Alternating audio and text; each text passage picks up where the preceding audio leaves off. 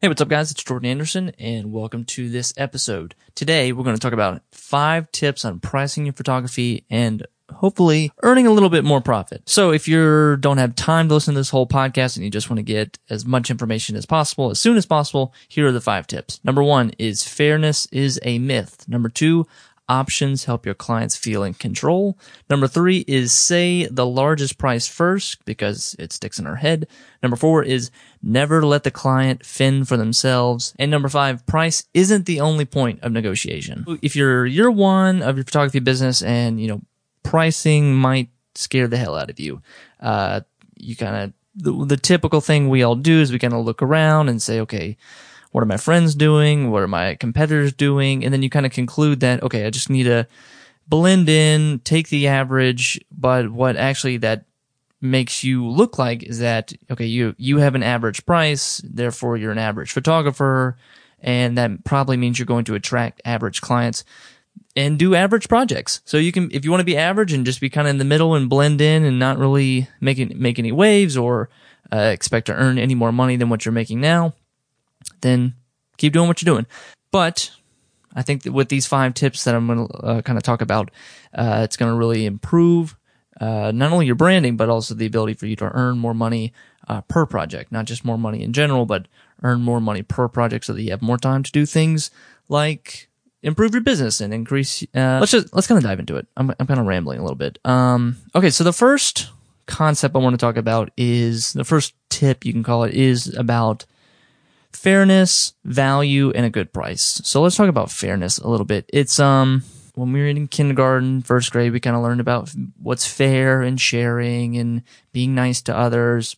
And I'm not saying that in business that there's no such thing as fairness and being nice to others, but when it comes to a price, there really isn't such thing as a fair price, or I guess backing up, there's not such thing as like an objective fair price. A fair price to you is different than a fair price to me, and it's different for every single person. So to say, my prices are fair, or I feel good about how I've priced myself in the market because I believe that my prices are fair.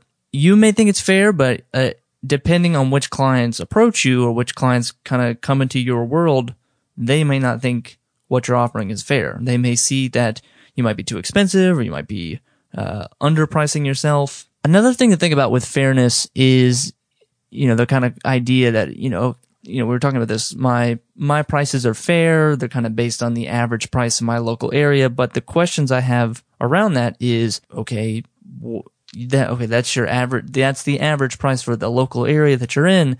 But how do we know that average price is the correct price? Like, what if it's broken from the start, and who made up that average, and where did they get their prices? Did they overprice themselves? Did they underprice themselves? If you find yourself asking your friends or asking your competition or looking around in your area, they may have all gotten it wrong. More and more, I want you guys to kind of back away from the idea of fairness. When I say like step away from fairness, I'm not saying be unfair or don't be nice to your client. I'm just saying when you frame it in a business sense, it doesn't make sense price-wise that there's no such thing as a fair price, because if it's a value shopper or a price shopper, or someone in that equation is going to take advantage of your quote unquote fair prices. Instead of using the word fair, let's use the word value. So an equal exchange of value is what Blair Enns calls in his Pricing Creativity book the double thank you moment. That's kind of the moment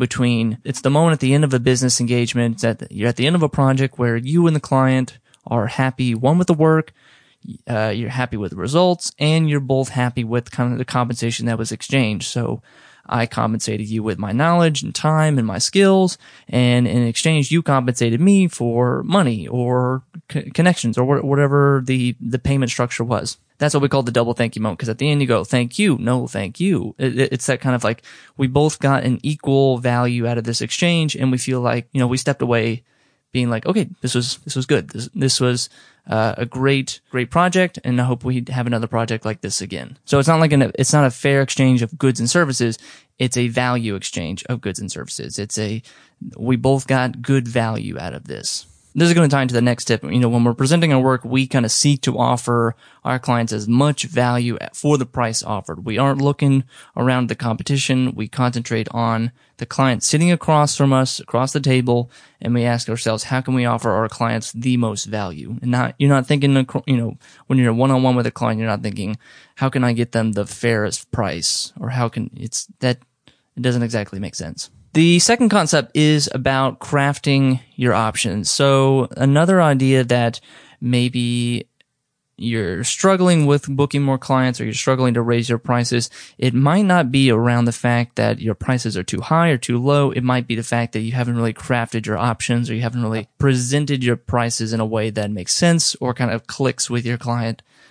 So when you're building your photography packages, I'd say it's standard practice, especially in the wedding photography world, that you have these sort of packages, these kind of ABC packages, 1, 2, 3 packages. And this is what I'm calling the power of 3. So if you're listening to this and you're a photographer and you just have one package or maybe 2 packages, I'm going to say at least one is too limited.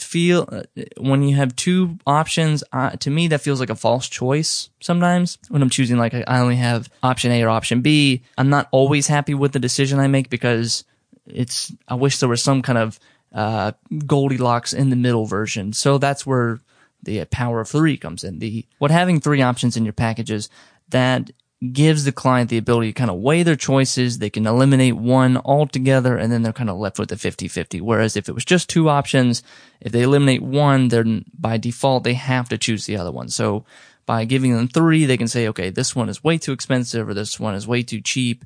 And then they're kind of left with, do I want to do the middle option or the high option or the high or low and exclude the middle? They have a little bit more choice.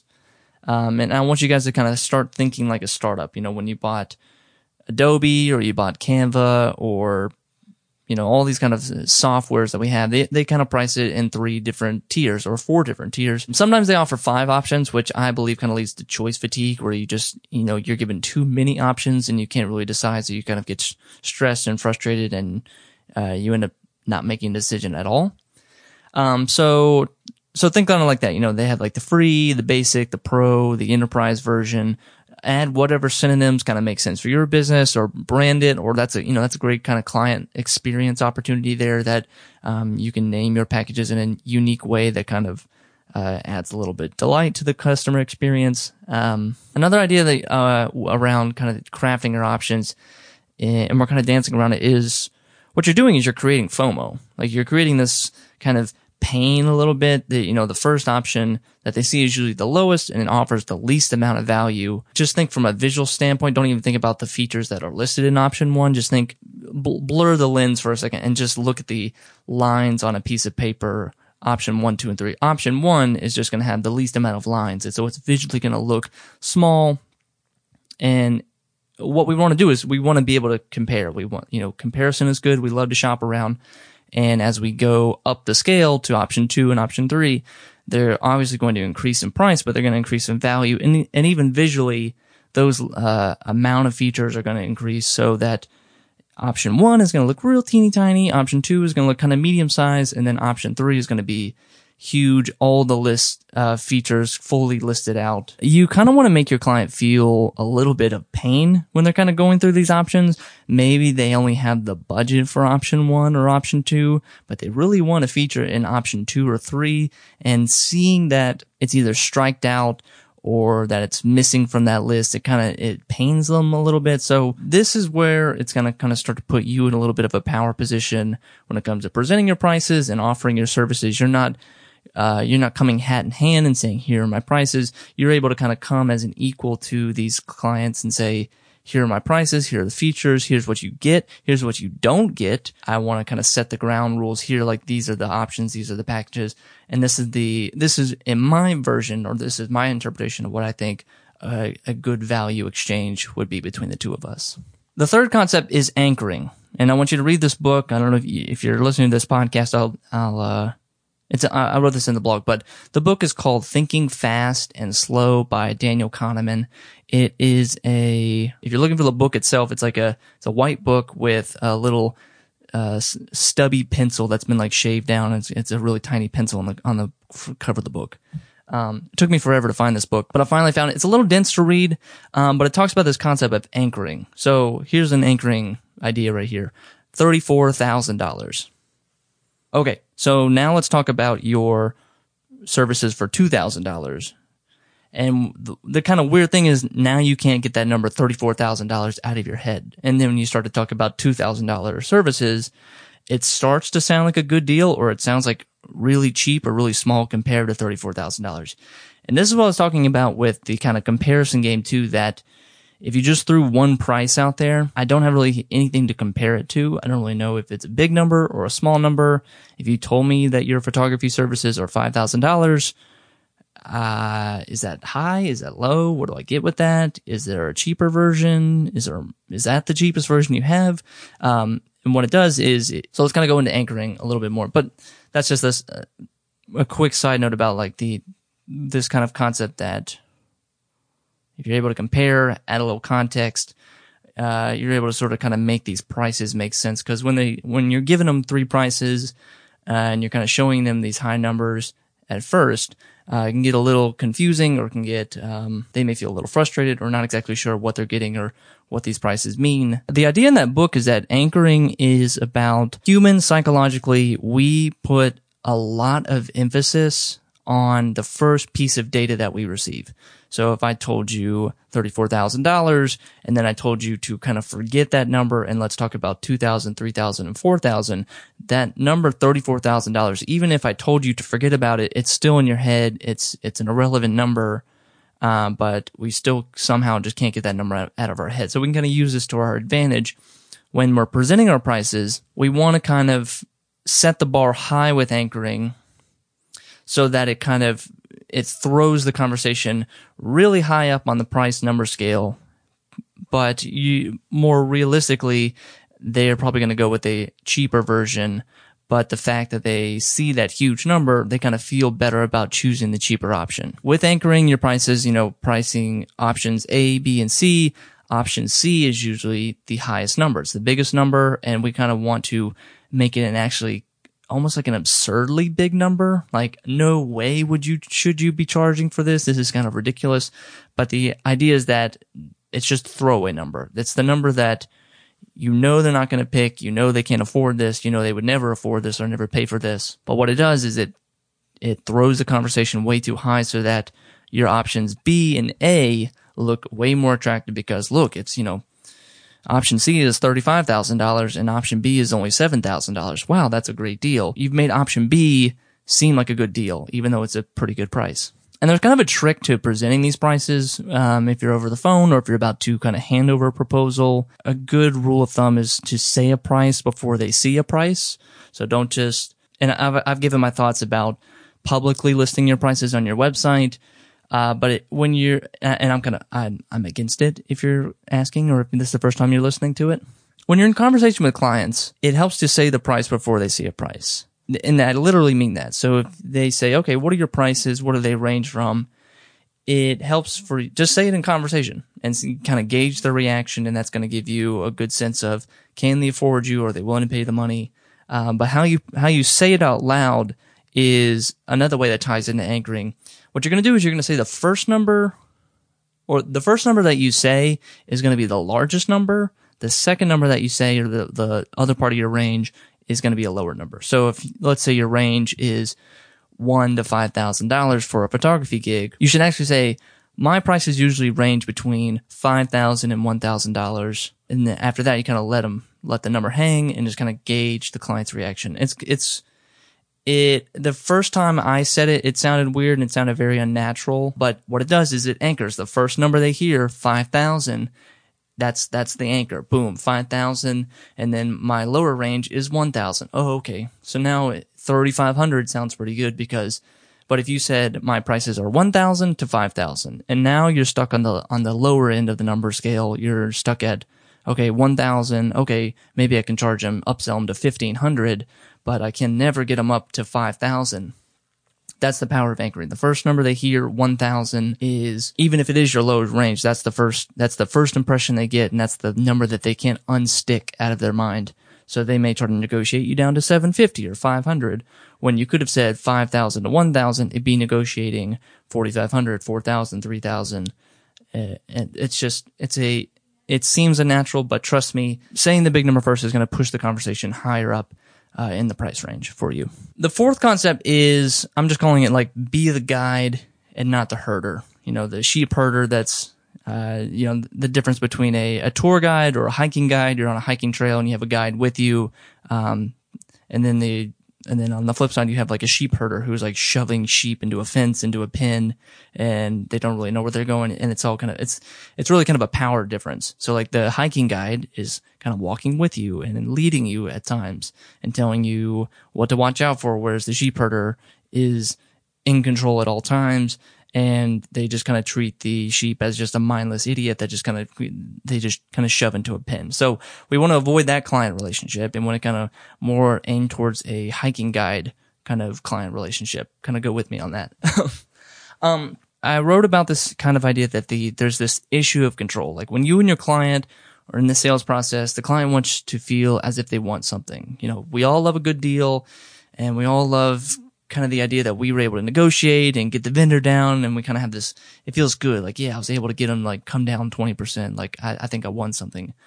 Our goal as photographers is to lead the engagement from start to finish. And the client had kind of sought out our work. They picked us out of a bunch of photographers out there, hundreds of photographers. They chose us and they kind of see us as the expert, and they understand that our time is limited. And if you find a client that kind of respects all three of those aspects, then you've got a good client on your hands. But they don't want to be helpless sheep. When clients are spending thousands of dollars on your service, they want to feel taken care of. But they also at the same time want to feel like they're in control. Like they don't want to be totally hands off, because if they're just totally hands off, they're kind of mismanaging their money and they might mismanage the project. But they want to kind of feel like they're in control a little bit. Like, I'm giving you all this money. I feel like I have a little bit of power in this relationship. But I also know you, the photographer, have some power in this relationship because of the skills and the quality of work that you bring to the table. And I kind of mentioned this. We've all seen clients that kind of seem frantic, or they ask like ridiculous questions. The reason behind all that is because they feel like the engagement is out of their control. They kind of lost the thread. They can't remember why they hired you. That's where it starts to get into that kind of sheep herder relationship where they're just they're panicking, they're fear driven. And it's like, no, let's back up. Let's kind of reshape the relationship so that I'm more of a hiking guide to you. I know you have full capabilities in what you're able to do. You have full trust of my capabilities and leadership as the hiking guide, so to speak. And we're going to go down this trail together, side by side, or one leading the other, and trading places at times. The question of should I send an email or get on the phone when I'm presenting my prices? They're interested in my photography work. They want to see my prices. I have made my packages. I've got package 1, 2, and 3. And now I'm like, okay, tactically, what do I do? Do I send this as an email, Jordan? Do I attach a PDF? Here are my prices. Have a good day, folks. Or do I get on the phone, or do I arrange some sort of in-person meeting or over the phone meeting or Zoom call, whatever you want to do? The easy way is just to send an email. And I would say that's the wrong way to do it. Just send an email. Here are the packages. Here's package A, B, and C. Have a good day. See you around. You throw it over the fence and just hope and cross your fingers and hope they reply back and say, yeah, looks good. Give us a call back. In my experience, I've seen that rarely work. Remember too in this conversation that they have already heard the price. So the price that you're going to put in your packages and that you're going to send over to them, one of those numbers should have already been discussed. Nothing in the proposal should be a surprise. The range should already be there. You should already kind of have those conversations before you're sending over this proposal or sending over your photography packages.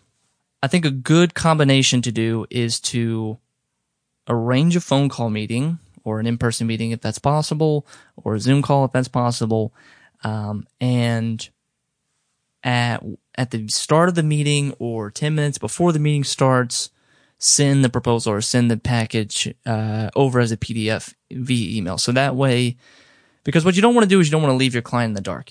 The idea to send an email and just have them kind of open it up on their own time and read the packages and and you're not there with them. If they have questions or they're not sure, they may just say, this is whatever, this isn't worth my time.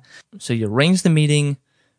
I say about 10 to 30 minutes before the meeting starts, send an email with the attached proposal, and then let them kind of open it up on the phone, or let them open it up just 5 minutes before the phone call. So that way, if they have any immediate questions, you're right there on the phone call, ready to walk them through it. And that's what I would do on the phone as well. I would start with option 3 or option C, the big number, and walk through that option and explain everything that goes inside that package. You get this many hours, you get this many photos, you get this type of service, you get this blah, blah, blah, everything. You list out all the features in option 3. With option 3, it lines up with our anchoring tactics that we're going to say the big number first, so they see the big $20,000 price tag next to it, or whatever is big in your company. You're also going through every single feature, and if you remember how we've set up our packages, that option 3 is going to have all the features listed out, and then option 2 is going to have some of the features listed out, and option 1 is only going to have a few features. So once you have listed all and explained all the features in option 3, it's kind of self-explanatory what option 2 and 1 will have, because it's usually the same, but just a few items are taken out of it. So, you wouldn't say, but, there are some things, 10 hours of coverage, 8 hours of coverage, 6 hours of coverage. That's pretty self-explanatory. But what you're doing is you're leading the conversation, options 3, options 2, options 1. How these conversations have gone, they can go in a couple different ways. I think a successful, if you're lucky and you're on the phone like that and you say, okay, what does everybody think? Is there anything I missed or any questions? They will go, yeah, no, this looks great. Let's do option 3. Send us over a contract and let's get to work. That is like best case scenario. Middle case scenario, I'm calling it, is like they say, looks pretty good. Give us a couple days. Let's do this. They'll say the middle option would be like, okay, looks pretty good.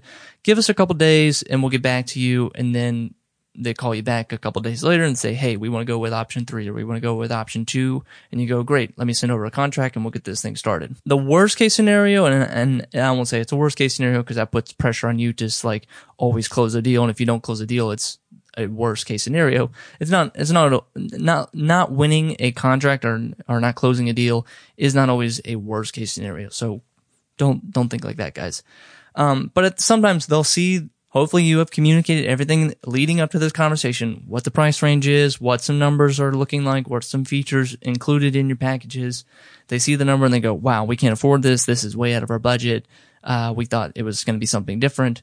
That indicates that there's some kind of miscommunication leading up to that, because like we said, we don't have any surprises in this proposal. We don't want to be like, they don't want to open it up and be like, what the hell is this? This is crazy. That's the part I'm calling a worst case scenario, that there has been some sort of miscommunication in the sales process between you and the client. You didn't exactly explain something well enough, or they didn't exactly understand something in your in the services that you kind of laid out. And it can happen. They'll just say, hey, we can't afford this, and you go, hey, that's fine. Call me back when you can see something else, or if you want to start negotiating from there. But in the event that they want to negotiate, so let's say maybe they like option 2, but it's just a little bit too pricey, or they want to take something out, an amateur photographer will just say, okay, I'll just lower the price. Instead of $6,000, let's do $5,000. And what they fail to do is they fail to kind of trade value for value. So remember at the very beginning of this conversation, we talked about what's a good value exchange between two parties.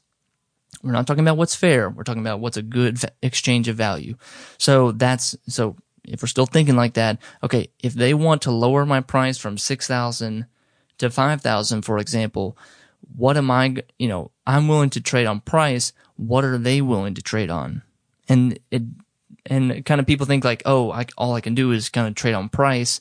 If you just trade on price and you just lower your price without taking out any features on your end, that's called discounting. And discounting, I would only reserve for long-term client, loved long-term clients. We don't give discounts to people that just walked in the door. We don't give discounts to people that we've never met before, or we've never had an engagement with, or we don't even know how they work, or if they're good clients or bad clients, or they pay on time. We don't want to set up that relationship early that we discount and we'll do anything to get the deal, including lower our prices without trading value for value. So this is what I say, it's only fair.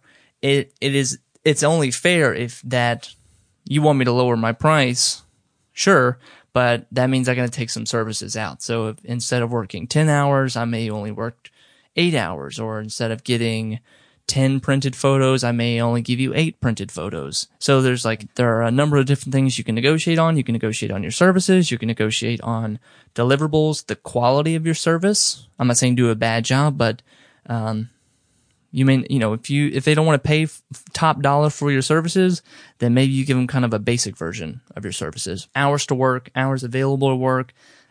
You can also push timelines and deadlines. Maybe they need this in a month, and you say, okay, if you need it in a month, but you can't pay the money, then it might be 2 months. It might be maybe push the timeline a little bit further down the road. Another thing to negotiate on is payment terms. So if they want to, let's say they want to go from $6,000 to $5,000 and pay a lower price, then maybe you increase the payment terms. Maybe you say, okay, if payment terms before were 50-50, 50 now, 50 later, and you want to go from $6,000 to $5,000, okay, instead of 50-50, why don't we do 60-40 or 75-25, where you're giving me 75% of the money up front, and then you'll pay me the 25% later. So that's another way you can negotiate. Another thing you can negotiate is the fact that you show up or not, and you just hire a second shooter.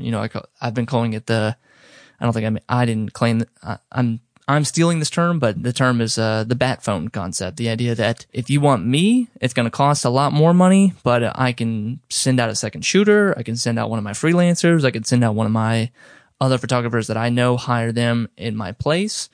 But if you want me, it's going to cost this much money. I would argue that price is the last thing that you can budge. That doesn't have to be the first thing you trade on. So let's kind of back up. Let's look at big picture. Early in our photography business, we slapped together a few prices that sounded fair and were average in your area. If you're listening to this, I want you and your prices to stand out from the crowd. I don't want you guys to blend in. I don't want you guys to be the average price for an average client, for an average photographer. You're not an average photographer. Your new mindset is that you are offering the best value for your clients and that you stand by your prices. Those are two things. I'll say it again. You offer the best value for your client's budget and you stand by your prices. Pricing can be super scary. If you are frustrated with your prices or you feel like your clients are always picking at your prices or trying to lower your prices or you just don't feel confident in your prices, start to kind of step back a little bit and first ask, how did you arrive at these options? How did you first make these packages? Where did you get these price numbers from? Was it from a friend? Was it from your competition? Are you just copy pasting from something? Are you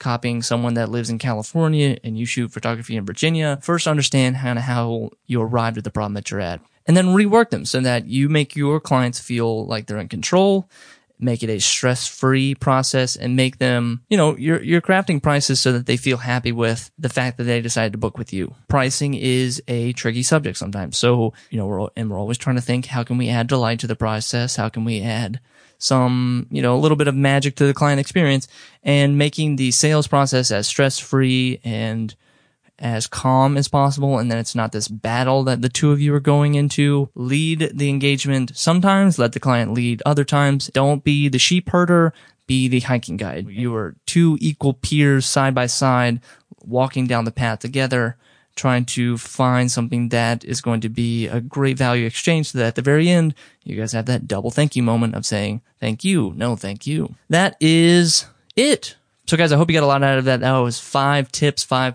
concepts on pricing your photography. This is going to help you get more money for your projects. That's a wrap on this episode. Thanks for listening, guys. Hope you guys have a great week, and I'll see you on the next episode. Okay, episode's over. Before you swipe away, I have 2 things for you to check out. Okay, maybe 3, but just kind of stick with me. Number 1 is my daily email for photographers. Each day I'm sending out short, actionable lessons on how to improve the business side of your photography business. You'll learn about marketing, strategy, pricing your work, and so much more.